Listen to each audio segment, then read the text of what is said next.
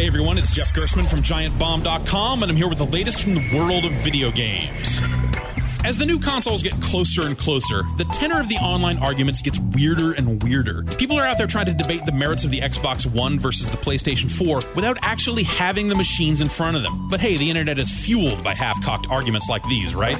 The arguing is starting to make these consoles seem pretty similar, though. Sure, each console is going to have its exclusive games, and there's a price difference, but aren't we really just bickering about which console we're going to use to play Watch Dogs and Need for Speed Rivals? Unit 4 and 5 down! Undercover 6, where the hell are you? And what about the PC? I mean, the PC is getting most of these games too, and if you're willing to spend the money, it's going to be way more powerful than either console.